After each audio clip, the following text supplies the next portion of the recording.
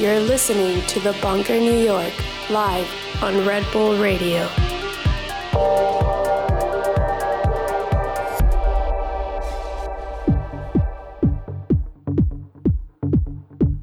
Hello, you're listening to The Bunker, New York on Red Bull Radio. We're here in Detroit, where we've been all week. We'll stay throughout the weekend. We're doing shows every weeknight from 7 to 8 p.m. here on Red Bull Radio, bringing in some of my favorite local Detroit talent. And today we have very special guest, Luke Hess. What's up, everyone? Yeah, thanks for joining us. And also, just wanted to shout out as much as possible that the next show after ours is Interdimensional Transmissions with the Bunker resident DJ Mike Servito. So it's going to be an exciting 2 hours here. So Luke, I guess starting at the beginning, you were born and raised in Detroit. Yeah, born and raised on the east side of Detroit in 2 square miles of paradise, Fraser, Michigan. And just really got into electronic music probably around 1995, 96, when my cousin introduced me to the warehouse party scene, and kind of inspired me just to stick with it from there. So things were, I imagine, pretty interesting in the mid-90s in Detroit. I mean, I know from talking to a bunch of Detroit people, but maybe, like, what are some of your earliest memories, or maybe the most memorable party you can remember from the mid-90s that was, like, when you just first started going out? I mean, I guess when I first started, there was a couple UR parties that I went to, and I saw, like, Rob Hood and some of the UR guys, Buzz Gorey, and to me, it was just fun sitting in front of, the DJ booth and watching them play. To me, it was just amazing. But there was like another space called the Bridge Space, under the Bridge Space, and there was some pretty nice parties there when the sun rose and stuff like that under the bridge. It was just kind of a nice setting. So yeah, did your parents know what you were up to? They did not. They did not, and somehow I never really got caught either. So it's pretty nice. What did you do? What did you tell them? Going to sleep over at a friend's house? Yeah, friend's house, it's kind of similar, and then they would stay at my house, and, it'd be okay. I always hear these stories from other kids, but this definitely would not have worked with my parents when I was 15 years old. So going to these early parties got you interested in electronic music, and when did you start, like, really getting involved beyond just going to the parties? So I would say, like, 2 or 3 years later, I had saved up enough money to go on a trip with my friend, and instead of going on a trip with my friend to Greece, I decided to go into Guitar Center and buy some turntables. And then from there, I just really started collecting records and, going to record time and melodies and memories and stuff like that, and building my catalog. And I guess I was just really collecting records until around, 2005, before I started playing out. So I had a decent amount of Midwest kind of vibe stuff and Detroit stuff and dub, techno and stuff like that. Then I played some of my first parties, like downtown with the Beretta crew and stuff like that. And that spurred me from there to start into production, which started like around 2006. And when you started all this then, did you imagine you'd still be doing, like, did it feel like a hobby as a young person, or did you just kind of know that you were in it, you were going to stick with it? Yeah, for me it was like there were no really goals or anything like that at first. It was just I really love this music. I'm going to continue to collect records and support my friends and go to parties, and I didn't really have any kind of future ideas about where I was going to play or if I was going to start a record label or something like that. It was just something that I knew I was going to be into. I really enjoyed synthesis at the time. I was going to school at Wayne State for electrical engineering and studying signal processing and stuff like that. So I started to collect some old synthesizers and get into production and stuff like that. And I just knew that it's kind of what I wanted to do on my spare time, at least, for the long haul. So yeah, I mean, your production is that kind of explains some things, electrical engineering, because your production is very tight and precise. And I remember when you and Bryan Kasenic played at the Bunker as reference, like, many years ago at this point. That was probably the first time around 2009 or 10, I'm kind of guessing. But I remember you were the first people you didn't have an external sound card, nothing. You were just playing from the laptop with controllers with the mini jack out of the laptop into the mixer, and I was like, this is, what are they, oh my god, I brought these guys from Detroit, they don't know what they're doing, it's going to be awful. But it worked, right? No, it sounded great. It sounded, it was like, wow, okay, they really know what they're doing here. Which I guess brings us to the next thing, which is do you still generally play live instead of DJing, or I know it's a mix, but I would say I probably mostly played live solo until around 2010 or so, and then I started to cross over and DJ more and more, and now primarily I just DJ when I go out. So what inspired that switch? Because for a long time I thought of you as a live guy. Yeah, and I guess that was a little bit of a misconception, because I really started to DJ first, and I guess I was pretty good on the ones and twos, like just the pitch control, and I was always very particular about doing long mixes because that's how I was inspired to mix, Right. So I guess before I really felt comfortable and confident DJing, I wanted to make sure that I could do it good enough to not make mistakes. Right. And that's just the way that I was groomed, I guess, to do it. And then when I started producing, that's kind of when I started just to play live, because I felt like it was an easy transition. And then when I got a little bit more confident just performing, that's when I started to say, okay, I'm just going to go back to playing records and stuff like that, because I just really enjoy it. So were your first records that you actually released on your own label, or did you start on other people's labels? I started on other people's labels. I think my first record was on Beretta, and then the second, third, fourth, and like the first album was on FXHE, and then I guess in between there, I was also releasing on Echcord and Contra Music and some other labels. So I know FXHE is Omar S's label, and he doesn't necessarily have a ton of artists that are on that label. I think they're probably most or all from Detroit. Mm-hmm. And I know you guys have a fairly tight friendship and relationship. How has that played into, like, what I guess, what did you learn from Omar S that has helped you maybe to succeed in the techno world? I don't know. I mean, there's a lot to say about that, but I guess one thing is kind of like, I was always very particular about my mixing and engineering for a while, and I would sit on tracks for a really long time before I was comfortable thinking that they're ready to release and stuff. And Alex kind of taught me that, hey, if it's like a really great track and it's got a lot of emotion, you definitely want to focus on the engineering and mixing for sure, but you don't want to sit on it forever, because it's never going to be perfect. It's art, and it doesn't have to be perfect. So just kind of, get stuff out a little bit more often instead of sitting on it, Yeah, this is a struggle that I have to work with a lot of the artists on the Bunker New York label. I think for all artists, visual, sound, whatever, like when is a piece of art done? Sure. And I think, like you said, it could technically never be done. But version 5,300. Yeah, but at some point you just have to pull the trigger and decide to show it to people, whether it's perfect or not. I agree, yeah. So I guess we already went over the labels. You have your own label, but your discography is pretty spread out. What do you think is there something that separates the releases on your own label, Deep Labs, from the other stuff? You were telling me before the show that it's kind of a slow leak, and it's mostly your own material on that label, like a record a year or something. Yeah, I guess for me, Deep Labs a little bit tells the story of where I'm at musically. So what I'm into at the moment, and then how I'm producing and how I'm growing. So it's really just a catalog of, how I'm growing as an artist and how I relate to Detroit through that music. So cool.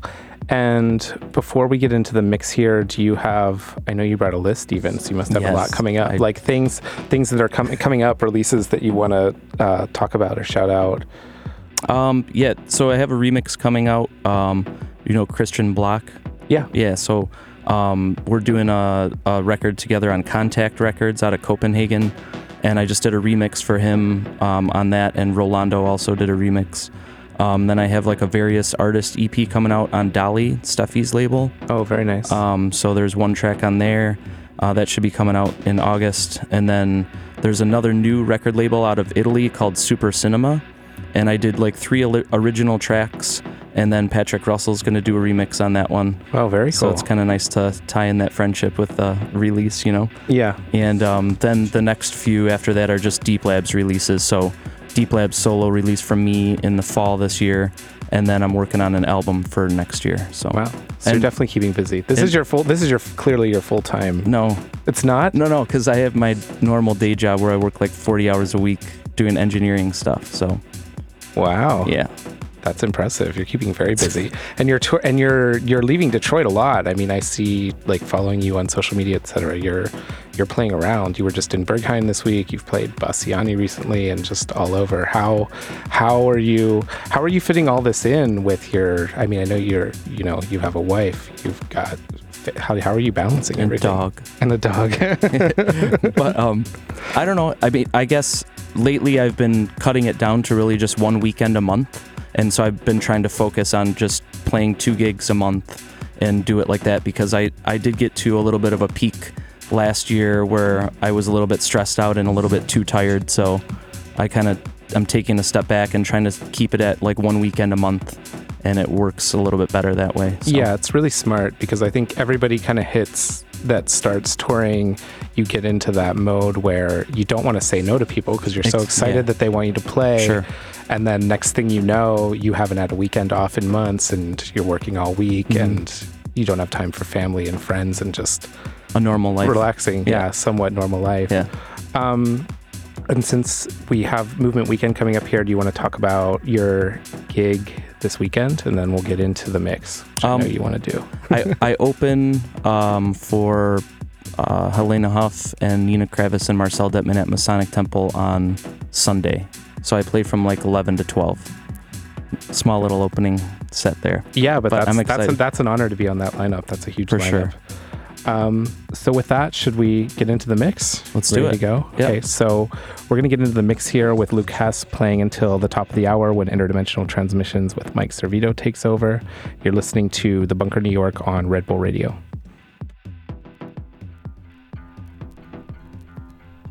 Ralph, the time has come. The time has come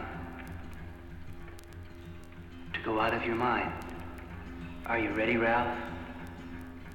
Are you ready to die and be reborn? No. No, first, you must be in a state of grace. First, you must examine yourself in this mirror of confession. What do you see there? Your personality, all your goals and your fears, your little ambitions, the chess game of your life. You have to check that, Ralph. You can't take that on the trip with you. And then that other side of you, Ralph, that dark, unconscious,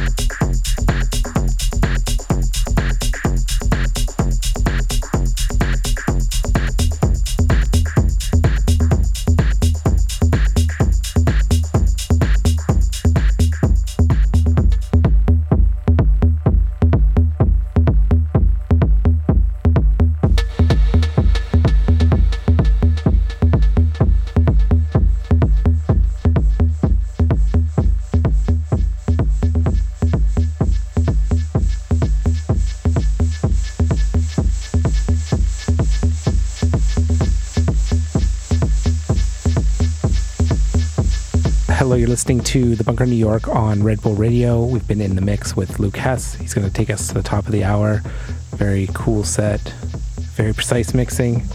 You can catch Luke on Sunday here in Detroit at the Masonic Temple, where he's playing with Marcel Detman, Nina Kravitz, and Helena Hoff.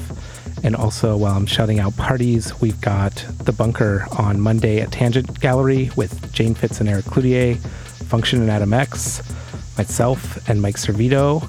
And then we have a come down room, kind of an extra weird chill out room with live sets from Gunnar Haslam, Abi Echveri, Clay Wilson and Rao, Bo Wanzer and Stallone the Reducer. It's all on Monday at Tangent.